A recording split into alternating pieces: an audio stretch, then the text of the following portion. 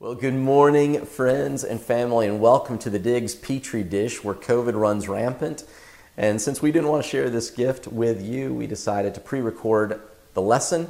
And the way we're doing this actually is because Sean Alex is outside my front door, safe distance, on an iPad, helping coordinate this. So Sean Alex, thank you. And would everyone just give him a big thank you? Yeah, just appreciate it, buddy. Or maybe if you don't want to listen to me, you can say, boo, Sean Alex. It's all up to you. But again, appreciate it, my friend. Well, today we're in week 3 of the Bible for Everyone because we believe that this gift is not just for the preachers, the priests, the pastors, or all the professional Christians, but God's book, God's gift is to each of us. And so week 1, we answer the question, how did we even get this Bible? Go back and watch that lesson. And then last week we looked at, well, what is the big story of the Bible? That God is in the process of creating something and we get to be a part of it. So for this week and next, we're going to look at how do you study the Bible?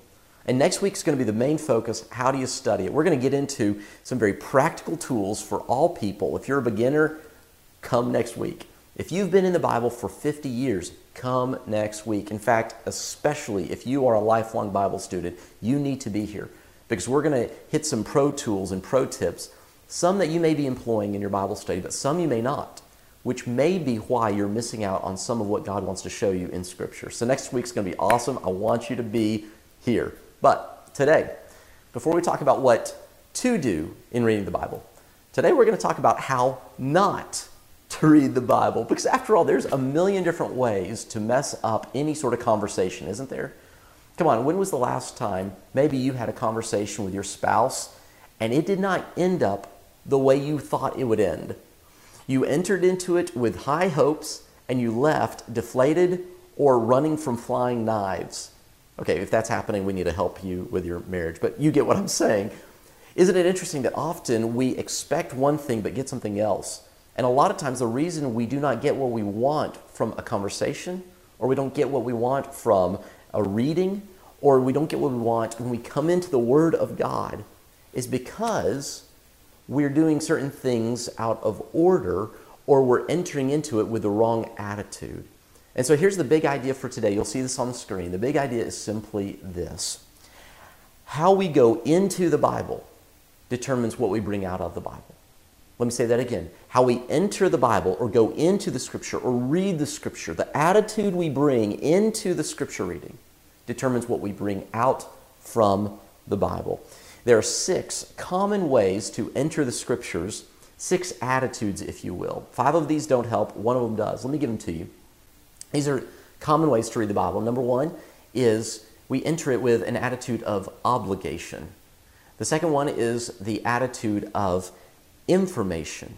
The third is affirmation. The fourth is argumentation. The fifth is refutation. And finally, 6 is transformation. Let me walk you through these very briefly. The first one, obligation, is simply saying, I should read the Bible. It's not a desire, it's an obligation. And often an I should attitude leads us into the text. We don't see anything and we come out reaffirming that this is not something I want to spend my time doing. So obligation. The second one, information, is where we say, that's neat. It's sort of like you go to a museum and you see all these pieces of art on the walls and you're like, oh, that's neat. That's neat. Did you see this one? And you see the texture and the painting. Maybe you even appreciate the detail, but you go into the museum and you leave the museum without taking anything with you. Now, we call that theft if you do in a museum, but in Scripture, we call that a productive Bible study. So some people come in with obligation, others with just seeking out information. By the way, you may know this to be you if you're always saying, I just want to go deeper, or I just need more meat, or I need someone else to teach me. Because that's the kind of attitude often that's, I just need more information. The third bad way to read the Scripture is affirmation, meaning we enter into the Scripture with this attitude, I'm right. And we go into the Bible looking to prove what we already think or already believe to be correct. That's affirmation. Now, some of us don't go in looking to see that I'm right. We go for the next one, which is argumentation, which says, I'm looking in the Scriptures to see how you're wrong. Not just I'm right, but you're wrong. And this is the attitude where we often will proof text, or we'll pick and choose, or we will simply look for hammer verses. You know what a hammer verse is, right? It's a verse that you use to hit someone over the head like a hammer. And then the fifth one is not affirmation or argumentation, I'm right, you're wrong. It's rather refutation. It's to refute something in the Scriptures, to argue against it. In other words, refutation says God's wrong. And by the way, this is the attitude by the new atheists, Sam Harris, the late Christopher Hitchens, I think about Bart Ehrman and others who go to the Scripture and they know the Word of God, but they go into it to prove God is wrong. Now, by the way, quick confession, I have at least at some point in my life entered Scripture with at least 4 of these 5 attitudes. Obligation, I need to, I don't really want to. Or information, that's interesting, just wow me with something new and true. Or maybe it's affirmation, I need to know that I'm right. Or argumentation, I'm going to find out how someone else is wrong. And I want you to understand, this is common. Don't beat yourself up if you've entered the Scripture that way. But none of those will reveal to you the treasure of God in the Scriptures, like the 6th way, the 6th attitude, which is transformation, which is simply, I'll change. I will change. We enter the Scripture recognizing what the prophet Isaiah said is true, that God's thoughts are higher than ours. God's ways are higher than ours. So we should expect, if He is bigger than us, smarter than us, then there will be things in the text that we do not already do, think, or say. Because we are smaller than, we're not as wise as, and we have been tainted by sin, so our ability to reason is twisted. But transformation says God knows what is best. So I'm going to enter the text, listening, open to Him. It's the attitude of the disciples when Jesus said, follow me. They left what they had and they followed Him. Now, we're not the first to struggle with this idea of how do you struggle, or how do you study the Bible and how not to study the Bible. In fact, this is an issue that has been around for centuries. There were 2 groups in Jesus' day who knew the Scriptures but struggled, like you and me, to go in with the right attitude, and they often missed the gift of God because of it. Those 2 groups were the Pharisees and the Sadducees. So everyone say Pharisee, and everyone say Sadducee. I hope you said it. I don't know if you did, but I assume you did. The Pharisees, we've all heard about them because they were the religious leaders of the day, but what many of us don't know is the Sadducees were also religious leaders. Here's a little chart to compare the 2, and so you know about them. The Pharisees and Sadducees were both religious leaders, and they both knew the Bible very, very well. But here's where some of their differences lie, and the fact that they didn't like each other is because of these. Number 1, the Pharisees had influence over the synagogue system. That's like the churches in the Jewish culture. But the Sadducees had influence over the temple. That was the big place where everyone came to worship. In fact, they were rich in part because they ran the temple, which sold animals. You remember the story where Jesus knocked over the money changers in the temple? Well, those belonged to or were controlled by the Sadducees. So you have some who were controlling the synagogues, other the temple. The Pharisees wanted status among the Jews, the blue-collar worker folk. That's who they wanted influence and status over. The Sadducees, they wanted influence and status with the Romans. The Pharisees added to the Scriptures. They came up with 613 extra laws. And here's why. They read the Scripture. For instance, the 10 Commandments, there's one that says, keep the Sabbath day holy. Don't do any work. Don't do these things on the Sabbath. And they said, well, what does work entail? Is work simply buying and selling something?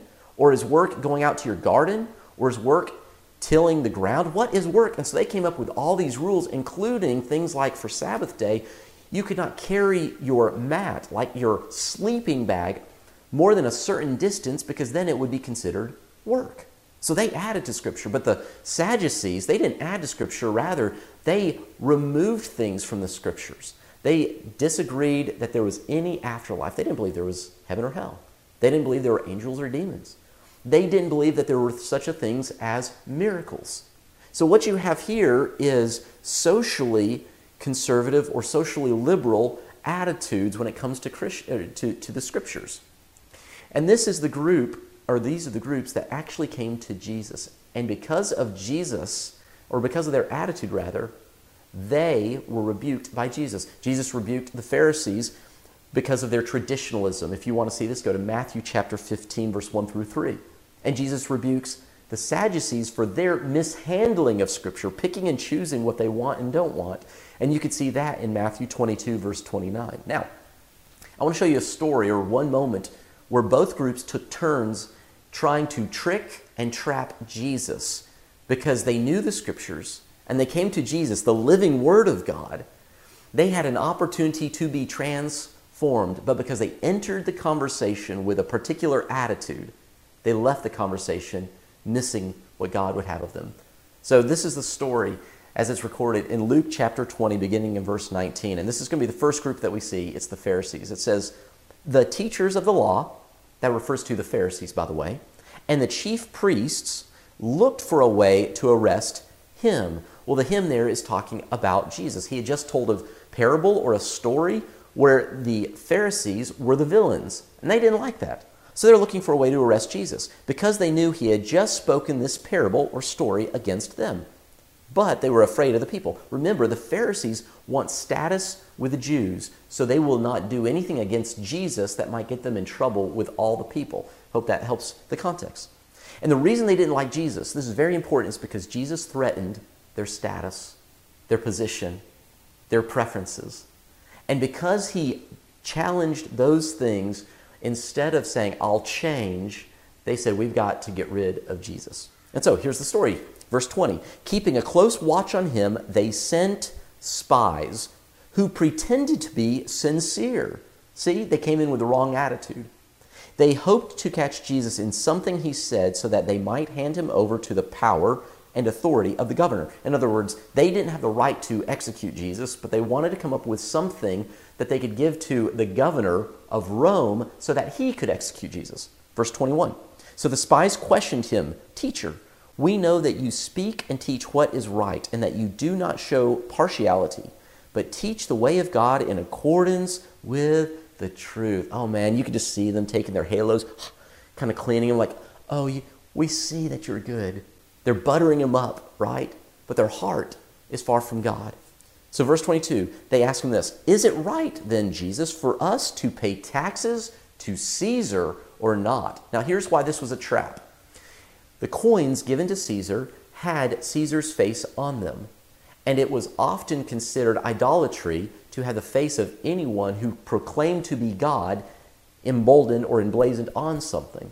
And so they asked him, hey, God is our God, Caesar's not our God. Is it okay for us to pay Caesar? And so this is what Jesus says. It says he saw through their duplicity. He saw what was in their heart, not simply what was in their mouth. See, Jesus knows when we enter the Scriptures, when we come to the Word of God, the Lord of Scripture sees our hearts. And I believe he responds to our hearts and reveals to us truth and helps us understand, often based on how willing we are to enter, willingly to be transformed.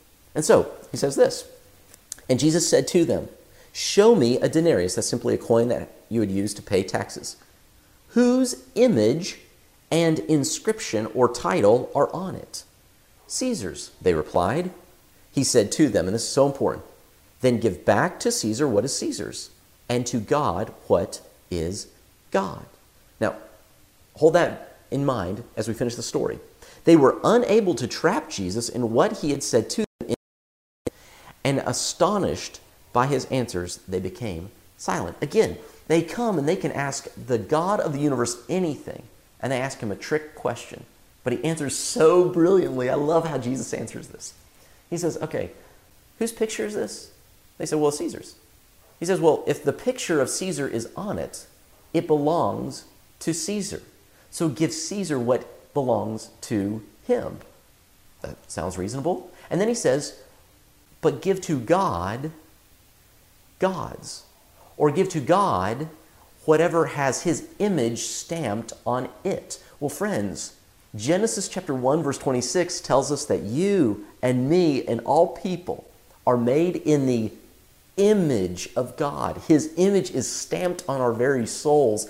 So Jesus is saying, hey, give Caesar his money, but give God you.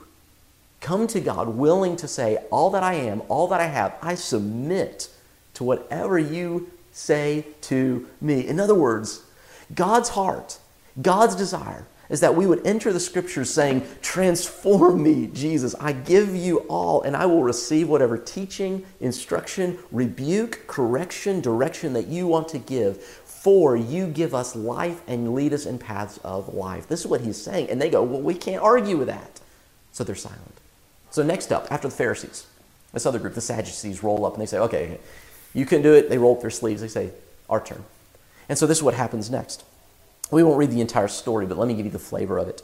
Some of the Sadducees who say there is no resurrection. Remember, they do not believe there is a heaven or hell, no afterlife. They came to Jesus with a question. And their question gets really convoluted, but they're basically asking, hey, how's there going to be marriage in heaven? And of course, they don't believe there is a heaven.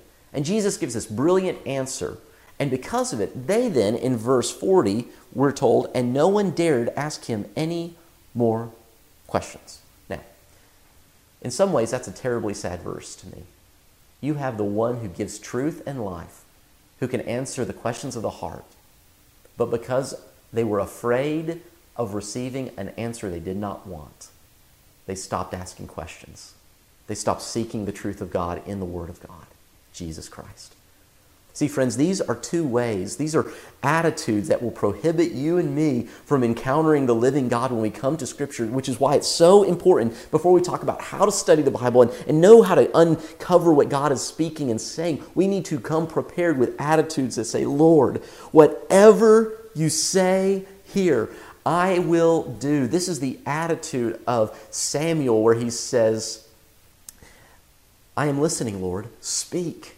This is the attitude of the prophet Isaiah who says, here I am. Send me. Whatever you say, I will do it. This is the attitude of the apostles when Jesus said, follow me. Lay down your nets. Lay down whatever you're carrying. Lay down your past. Lay down your preference. Lay down your fear. Lay down all those things and follow me. This is the attitude that we enter the Scriptures with. So when you open your Word tomorrow morning, you come to it and say, Lord, I don't want to miss your presence in my life. See, Jesus was there.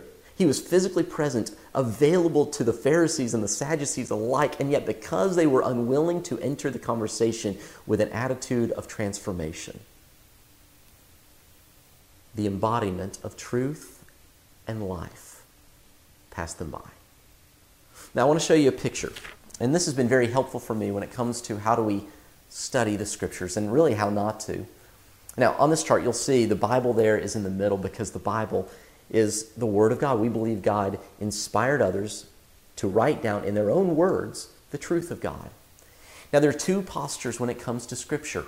One posture says, I am above the Scriptures. This is the attitude of the men that we just heard about. In other words, we stand above the authority of Scripture. I am the boss, not you. The other way of reading Scripture is to say that the Bible is above us and we stand under the scriptural authority of God. In other words, you're the boss, we say. So sometimes it's, I'm the boss or you're the boss. It's all about, do we allow the Scripture to be over us or do we stand on it? Does this make sense? Now, we talk about this, the vertical side of Bible study, as authority, or maybe we use the word theology. How do we view our relationship with God? And in our world, the reason we're talking about that is in our world, most people do not submit or come under the Word of God. They do not enter their study for transformation, to be changed. They enter it out of obligation or just information, or maybe to affirm something they want to affirm, or maybe to argue against someone else, or maybe it's to refute God. That's standing above Scripture. That's saying, I'm the authority, not you. But transformation, the one that says, I submit to you, God, that's I stand under you. You are above me. You're my master. You're my boss. I am not. Now, that's the authority side. But if you look on this horizontal axis, we then have these wonderful words called preferences. How many of you have a preference? In fact, just take a quick second. I'm gonna wait so you can do this. I'm gonna give you about 5 seconds, 6 seconds, but turn to someone and give them your favorite dessert. Go ahead, give someone your favorite dessert. You got just a couple moments here. Yeah, for me, one of mine, just as you're talking, for me, it's this wonderful coconut cream pie that my wife makes. I mean, it is heaven. Now, it'll also send me to heaven much sooner because of what it's made out of, but it's amazing. So what about you? Share with someone. Okay? Now, here's the reality. In a room this size, and with our online family joining us as well, we all have different preferences on all sorts of things. Friends, if we cannot agree on desserts, why do we think we're going to agree on all other preferences in life? We're not. Now, when it comes to preferences, we talk about it in two ways. We talk about our traditions and progress. Some people, when it comes to what we do, value the traditions more. And there's nothing wrong with that. There's nothing at all. It simply means I prefer the old, or I prefer the stable, or I prefer what has been tried and true, the history, the ritual. I love that, right? And by the way, I do. We have family Christmas stuff in the Diggs house that is tradition, tradition, tradition. I mean, it is a ton of it because we love it. But then there's others who prefer progress, and just all that means is new. Some value new things. So I have a phone right here. My phone, it's not new. It's old. I want a new phone. I like progress. And for some of you, that's going to be you as well, right?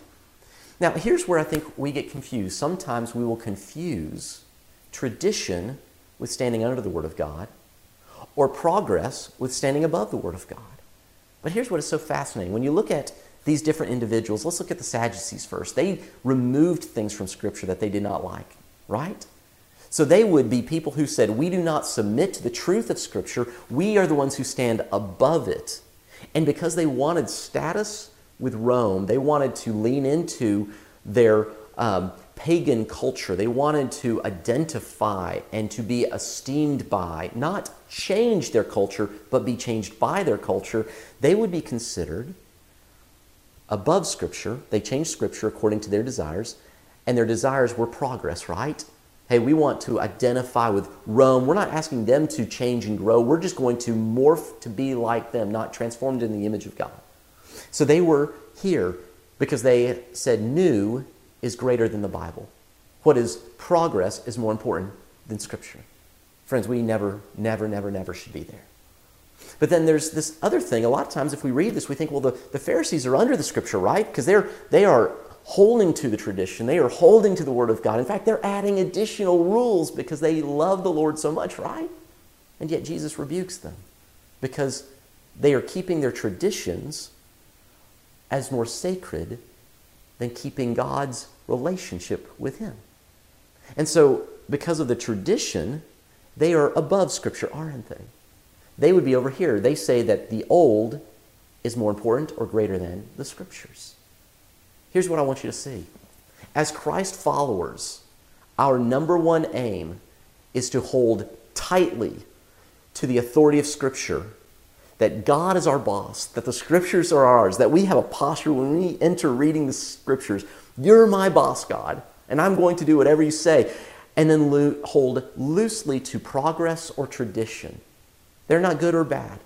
But anytime the new usurps authority or the new contradicts Scripture, we have to let it go to remain under God's authority. Whenever tradition, as good as it is, usurps authority or contradicts the truth of God's Word, we have to let it go if we're to stay under the Word of God. Here's what I want to suggest to you, is that when you read the Scriptures, friend, enter in with a heart that says, God, I want to be open to you. Transform me from the inside out. I love this, or I love this, or I love some things that are this and some things that are that. But Lord, I lay those at your feet. Teach me. For in you and in your word, I will find life. Now here's the good news. You have two groups that walk away. But even someone who grew up in these kind of groups doesn't have to walk away, because there's one man that if we had time, we'd dig into his story more. But there's one man who was well respected among the Pharisee group. He was well known, well loved, well liked. But he began to ask questions and he began to seek the truth. And so one night, as recorded in John chapter 3, this Pharisee who knew the words of God went to meet the Word of God, Jesus himself. Nicodemus comes and he asks Jesus a series of questions. And you can tell that he's wrestling with it because it's unusual, it's weird, it's different. But he begins to think through it. And because he says, I'm coming with a heart of transformation, he really mulls it over. And we know this because just a few chapters later, when the rest of the Pharisees and even the Sadducees are beginning to unite in their hatred of Jesus, it is Nicodemus who says, hey, maybe we shouldn't mess with him. And it was Nicodemus who, when Jesus died, joined another man named Joseph to take the body of Christ down, to wrap it and prepare it for burial. In other words, what he did secretly, seeking the Word, understanding, he grew to transformative faith so that he publicly identified with Jesus Christ. And according to Christian tradition, what continued at the tomb did not stop for Nicodemus, but he became a leader and a proponent in the church. All because he entered the Word and conversation with the Word with the right heart, the right attitude, the right posture, saying, God, you transform me. So my prayer for you and me today, before we even open the Word of God, is to talk to Jesus, the Word, and say, Lord, help me to come not with a sense of obligation, I have to, or a sense of information, I just want more facts and figures, but nothing to do with my life. Or affirmation saying I'm already right, or argumentation looking for ways to say someone else is wrong, or refutation to say that you're wrong, God. But give me a heart that is open to transformation. You understand, this is how every relationship with Jesus actually begins. When you choose to say yes to Jesus and put him on in baptism, it is all about saying, I come under you. In fact, that's why we come under the water in baptism.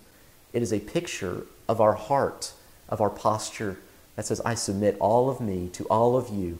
Every part of my life comes under your authority from now until the day I see you face to face. So let's pray together. Father, we ask you today, give us hearts, postures of affirmation, not of ourselves, but of you, and that we would seek transformation, that would be open to whatever you should show us. I thank you for everyone here. May you bless them this week as they read your word. Give them eyes to see so that they can hear and experience the life that you call them into. It's in Jesus' name we pray. Amen.